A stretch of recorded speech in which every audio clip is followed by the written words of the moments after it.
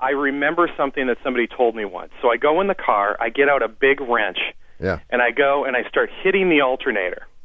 And then we jump the car, and ever since then, the alternator has worked. I've driven it for 3 months, a few thousand miles now, and had no problems whatsoever. So I'm wondering why this worked, and two, I'm also wondering, how long do I have? And I'm wondering, who told you this? Well, I know why it fixed it. It's akin. You ever go into a TV repair shop, into the back room? The first thing they do is they whack the TVs before they take the back off or anything. I mean, because you never know. Right. And what happens sometimes when you whack something, if you have a bad connection, it gets fixed. Okay. So it's possible that you had a bad connection at the diode bridge, and whacking it put it back into place. But more likely, I think, is hitting it with the wrench was good. You have to be careful how hard you hit it because you can damage the housing of the alternator. But you must have hit it just right. You dislodged a stuck brush. Alternators have brushes that ride the slip rings, and the brushes are made out of carbon, I guess, with a wire attached to them, and that's what actually takes the current from the rotor and sends it to the battery and all your accessories. So is this something that you would recommend for other people? I think people should do it like every week. I mean, you never know when a brush is going to get stuck. No, I think you were extraordinarily lucky. And how long have you got? How old is the car? It's a 91 Ford Escort, and it runs great. It has like 170,000 miles on it. Yeah, you need an alternator. And you've been very lucky. So I've been on bided time right now. I'm just. You were lucky that it worked in the first place, because I would say your chances of whacking it and it coming back to life were 1 in 100. But it's a good tip to remember. The chances of it lasting for 3 months were 1 in a million. So you have been an extraordinarily lucky guy, and thank your lucky stars, and have someone check it anyway. Where are you, at Westminster Abbey? Where are you?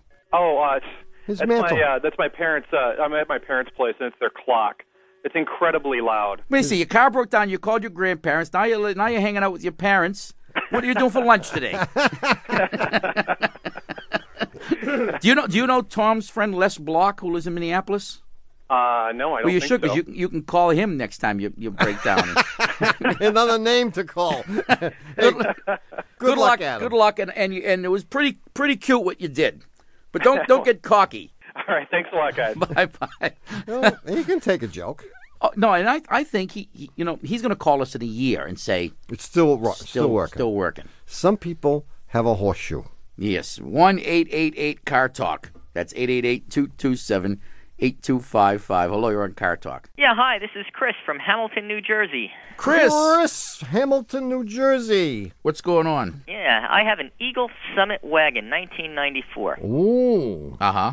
Once in a while when I'm driving, usually when I'm turning, but sometimes when I'm backing up, I hear this noise out of the back end. It sounds something like a very heavy springing or one piece of metal hitting another hollow piece of metal. And I took it to the local mechanic, and he said he couldn't find anything. And it happens when?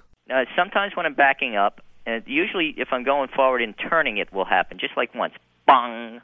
And it sounds like it's coming from maybe the right back, but somewhere in the back end. Does it happen more if you happen to be parked on a hill? Well, my driveway is on a hill, and sometimes it happens coming out of the driveway, backing out of the driveway. Okay. Go ahead. Has it ever happened backing into a parking space? No, I don't back into parking spaces generally. So you don't? So the only time you back up is coming out. New Jersey, I just plow right in. Back into it. Yeah, you just pull in and you leave the back end sticking out in the street.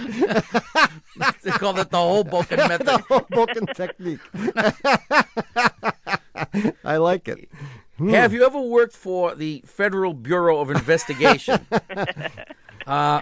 Wow. Well, I think it's coming from the rear suspension. It's coming from one of the springs. I like the spring theory. And if you think about it for a minute, I bet you'll say, it does sound like a spring that is getting tweaked. Yeah. What's happening is the spring sits on a rubber cushion, top and bottom. Right. And it may be that at times, when considering there are certain dynamics involved in back.